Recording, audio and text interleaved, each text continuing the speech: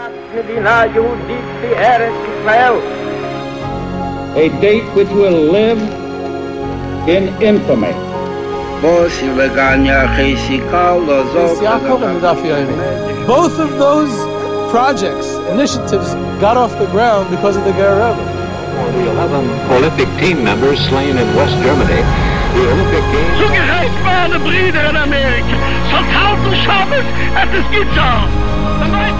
Out of the 24 who were killed were Americans who had come to learn in Hebron. I say 1 million Jewish children who were made to be cut loose.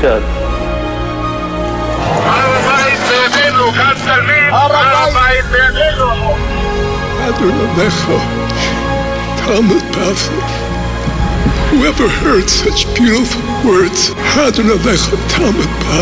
it is never too little, it is never too late, and it is never enough. Jewish History Soundbites, bringing alive the world of our glorious past.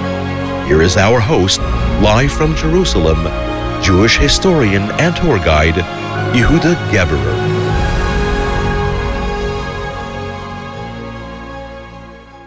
Welcome, everyone, to Jewish History Soundbites, to another episode. This is Yehuda Geberer. And before I get to what we're going to talk a little bit about today, just wanted to make a correction from a previous episode in honor of what was then the upcoming yard site of the Satmar Rav, and which is actually today. I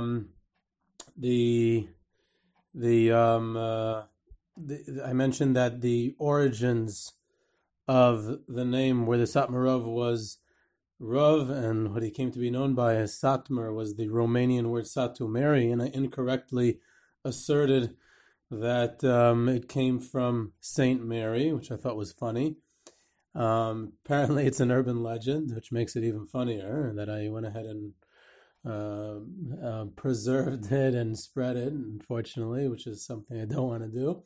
So thank God for the loyal listeners of Jewish History Soundbites who quickly pointed out this error, and it actually means large village in Romanian. It has nothing to do with any saint or Mary or anything else. I just wanted to put that out on the table. But today there's another yard site. Famously, it's the Satmar Rav gets most of the headlines for taking Chavav of as the yard site.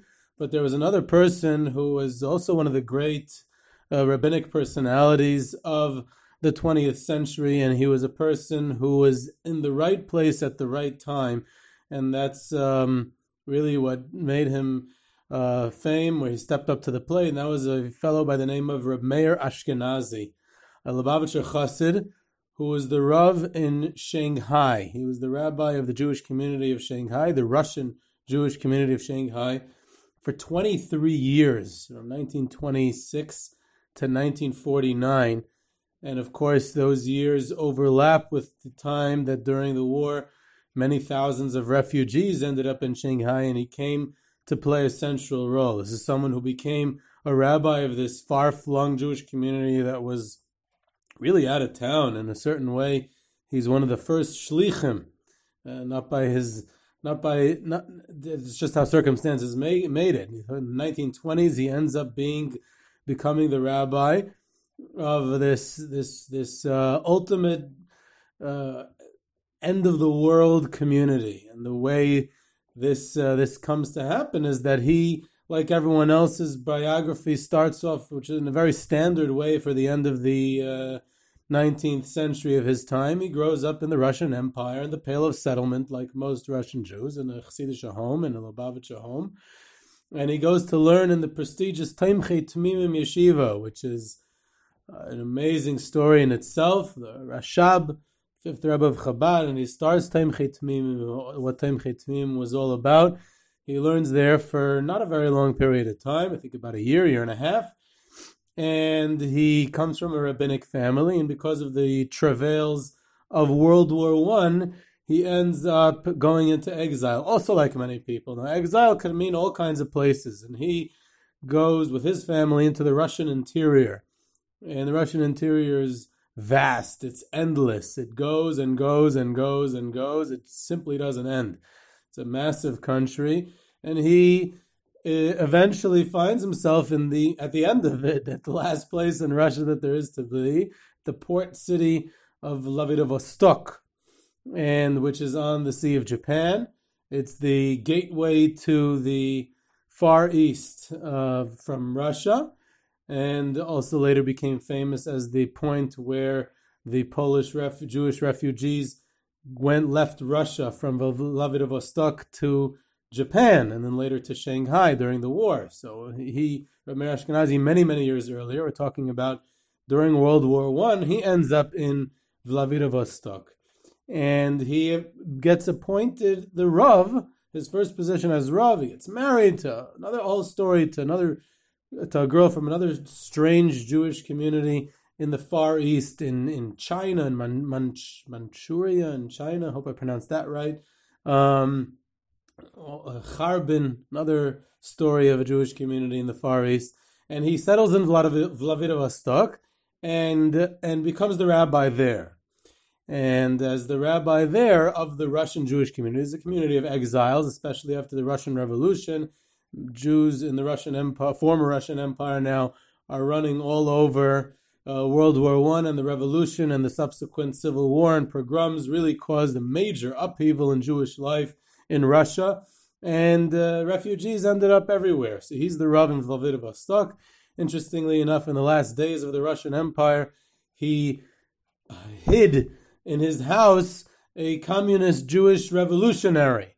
And his wife said, "You're risking your life hiding him. The Tsarist police are looking for these communist revolutionaries." Not only that, but communist revolutionaries led a very vastly different Jewish lifestyle than a Lubavitcher Chassid who was the Rav of a community. And why are you hiding him? And he decided to hide him anyway. He said a Jew is a Jew.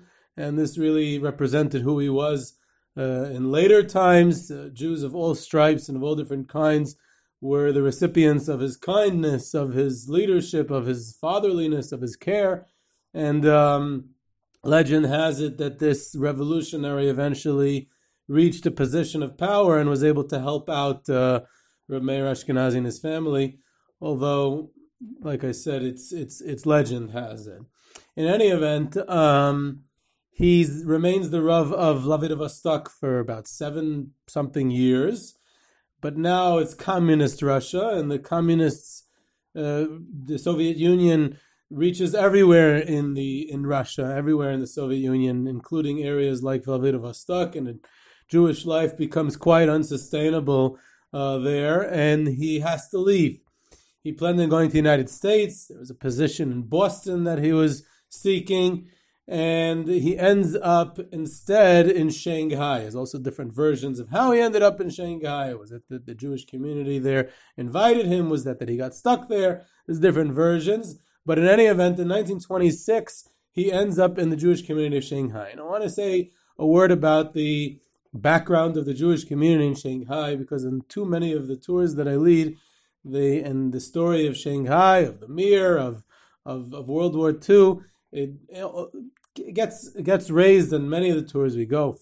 If it's to Belarus, then we end up talking about it when we're in the Mir. If it's in Lithuania, then we end up talking about it when we're in Kovna, in the house where Sugihara distributed the visas. Always a highlight of our tours is when to go to the actual Japanese consul house, which is now a museum, where he distributed the visas, the transit visas through Japan, and made the Shanghai miracle possible. So in many frameworks, sometimes comes up in Poland and other countries also, about the story of Shanghai, and I always get this surprising question, especially from yeshiva guys, about what do you mean there were people in Shanghai, Jews in the Mir besides for the Mir Yeshiva? I thought it was the Mir Yeshiva that got saved in Shanghai. So just a little bit of a background in what was the Jewish community like in Shanghai, that the Mir Yeshiva during the war years was a tiny, tiny fraction of. The Jewish community in Shanghai goes back to the 18th century, where Sephardi Jews originating from Baghdad in Iraq and from Spanish exiles, actually, from the original expulsion. They end up in India, Calcutta, in I hope I pronounced that right too, and other cities in India, which was rising as centers of commerce because India was a major, played a major role in the British Empire for over 300 years. The story of the British Empire and the economy of the British Empire, and of course where there's commerce, the Jews end up, and Jews originating from Iraq and other places end up in India. Now, these India-based Jews follow the trade routes, which led them to Shanghai. Now China itself, during the last dynasty, the Ming dynasty, was under more and more influence and meddling from the European powers. Don't forget that the 19th century is the era of imperialism, when the great empires of the world are trying to carve up Africa and Asia for themselves. And in a very racist sense, they see themselves as deserving and of a higher, to submit all the other countries to their rule. And is definitely the way that England looked at it. And there's the Boxer Rebellion that tries to remove European influence from China at the end of the 19th century. And the Boxer Rebellion is crushed by an alliance of European powers, and that causes there to be even more influence of Europe in China. And I don't want to go into the whole history of the Chinese Empire and its disintegration in the early 20th century at this point. But what happens is that following the trade routes and the Europeans coming to China are the rich Jews originally from Baghdad and from India to Shanghai. And they form the nucleus of the Jewish community. They're very wealthy, they're major businessmen, they're major in commerce, and they're British. They're British subjects from India, and now in Shanghai they're the elite of the town, the rich of the town, the cultured, and of course they're far from Jewish centers. They start to assimilate pretty quickly, this Sephardi community. Many of them intermarry. They're very wealthy, they're very prestigious, but they're very far at the same, for the most part. There is rabbis that they bring in, there is minimal Jewish and traditional life, but not much. That's the first community in Shanghai. The second one is related to Reb Meir Ashkenazi, the Russian Jews who come in the late 1800s and early 1900s because of the pogroms. We know that the great emigration of the Jews of the Russian Empire, starting from 1881 and on, made a mass emigration, mass exodus of Jews from the Russian Empire.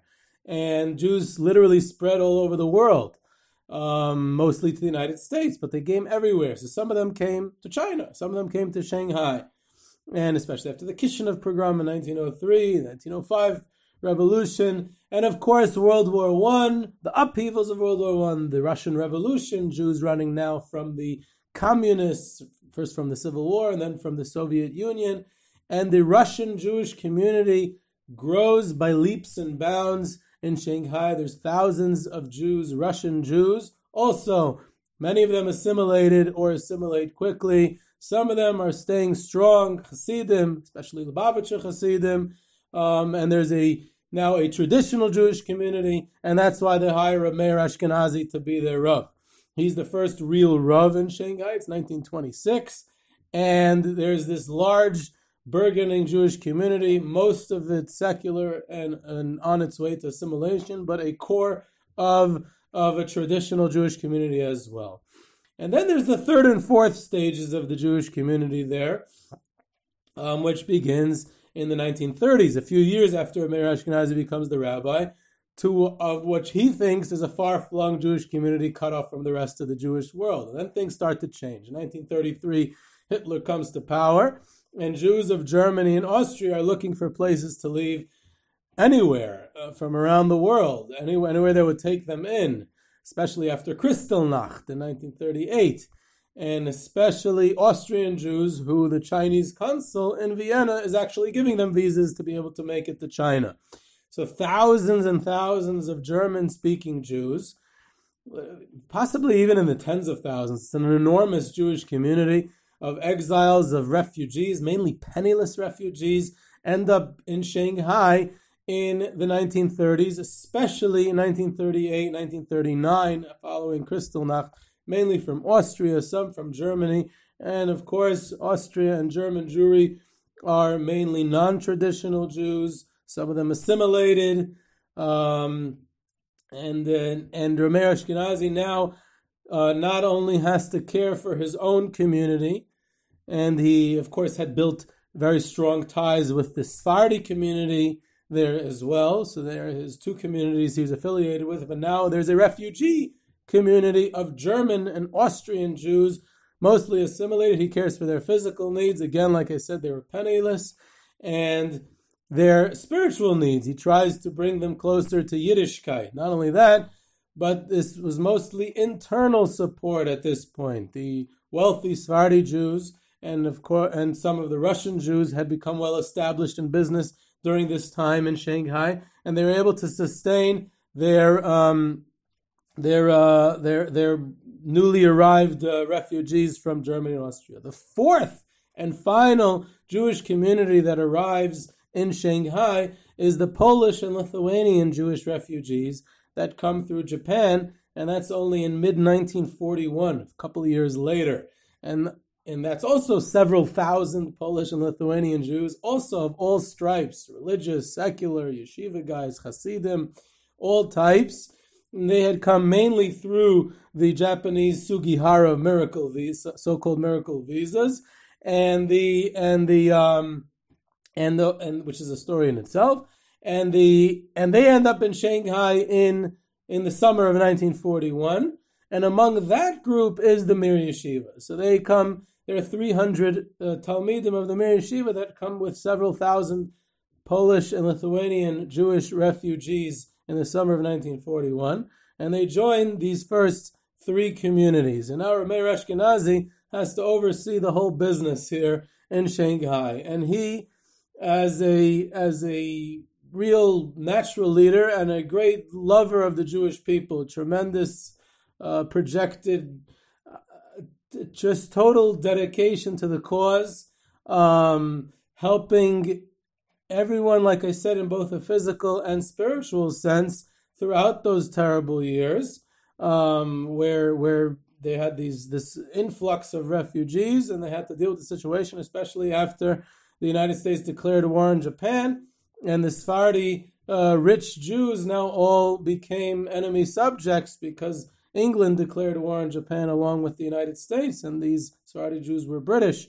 and many of their assets were seized. Some of them were even arrested, and that was the cutoff of one of the main sources of funding for the help, was from the internal help that these people were able to use for the refugees. And Rameir Ashkenazi stood at the forefront of this effort, and he balanced his responsibilities as the rabbi of the Russian Jewish community to doing his extra responsibilities as helping and sustaining the new arrived refugees. He starts a Hasidic yeshiva for Hasidic Polish refugees called Yeshivas Mizrach Harachoik, the yeshiva of the Far East. And he takes responsibility for the two small Hasidic yeshivas, along with the Amshinover Rebbe, the small branch of Yeshivas Chachmei Lublin, the small branch of Yeshivas Tomchei Tamimim of Chabad. And he has close connections with Reb Chaim Shmulevitz and the Mir Yeshiva. A point of contention and today a sore point that people like to discuss, especially on the blogs, with a lot of emotion and very little facts, is the how they distributed funds in Shanghai. There was limited funds, very often sent by the Vad Hatzalah, sometimes sent by other organizations, the Joint, depending what point in the war. And how were those funds distributed? Who received them? Were they received directly by Rameir Ashkenazi, who very often risked his life because he was receiving funds from America, and the Japanese government was keeping a close eye on who is receiving funds from enemy territory, and he literally risked his life to pick up and distribute these to the refugees? Was Reb Chaim Shmulevitz receiving the funds? Reb Rafal Shmulevitz My Rebbe in the Mir Yeshiva told me that his father and Rav Meir Ashkenazi and the Yam Shenover Rebbe were very close during the war. They each had their respective responsibilities to their communities. Yam Shenover Rebbe to the refugees, Reb Chaim Shmulevitz to the yeshiva guys, and the Rav Meir Ashkenazi to the locals. They worked together and they remained close after the war. And Rabbi Fall told me that till today he has a close relationship. Until today, he was nifter a few years ago, but that he maintained at the time a close relationship with the Ashkenazis, who his grandchild and great-grandchild now is a rabbi in Kfar Chabad in Eretz Yisrael, as well as the Yam Shenover Rebbe's family. So these the exact details of all the how the money was distributed. Of course, there's sometimes misunderstandings, and of course there was tension with the limited funds that there was and who collected them and how they were distributed. But overall, we're dealing with great people, and the one who's shown out of this whole story much more than all the people speaking about the story today is Rav Meir Ashkenazi, who as a true leader and a true father to his people, he took care of all, including his own community and the refugees, taking care of spiritual and physical needs, whether it was taking care of the basic Yiddishkeit needs for estranged Austrian Jews from Yiddishkeit, or it was taking care of the Mir Yeshiva's needs. And he was Masada Kedushin at many of the boys in the Mir's chasanas, weddings, and he wrote smicha to some Bachrim from the Mir. He fahered them. He was the Rav. He wrote smicha. I even saw a smicha that he wrote in English, which was the main language used in Shanghai. A smicha that he wrote in English to a Bachar from the Mir Yeshiva to be able to paskin shilas. He stays on in Shanghai after all the refugees leave after the war. He stays.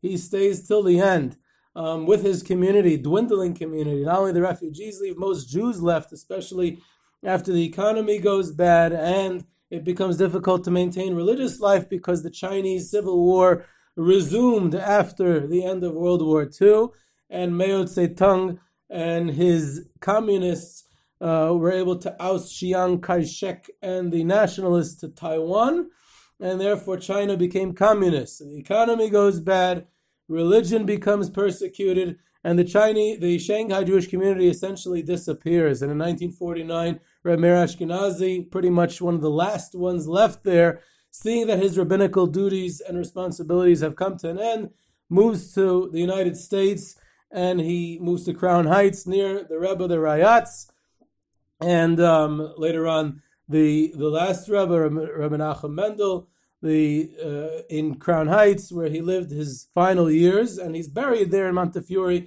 not far from the oil, or as in Chabad they say, the ale of the Rebbe's till today. And that's a little bit of the story of Rav Meir Ashkenazi. This was Yehuda Geberer of Jewish History Soundbites. You can reach me at ygebss@gmail.com for questions, comments, sources, and of course trips and tours to see and hear about these people and places. Subscribe now to Jewish History Soundbites on iTunes, Google Play, Spotify, Stitcher. Don't miss an episode of the podcast. And we'll end off with one last segment of Geb's Words, where we got a bunch of new corrections on words that I mispronounced. One was anomaly, which I had mispronounced. I don't even remember how I mispronounced it, but it's the correct way is anomaly. And then we had a hotshot lawyer from Manhattan who's a dedicated and loyal listener to Jewish History Soundbites. He submitted two corrections, triumphant and seminal, not triumphant and seminal. So thank you there for those corrections as well. And of course, you could follow us on Twitter at JSoundbites, and I hope you enjoyed.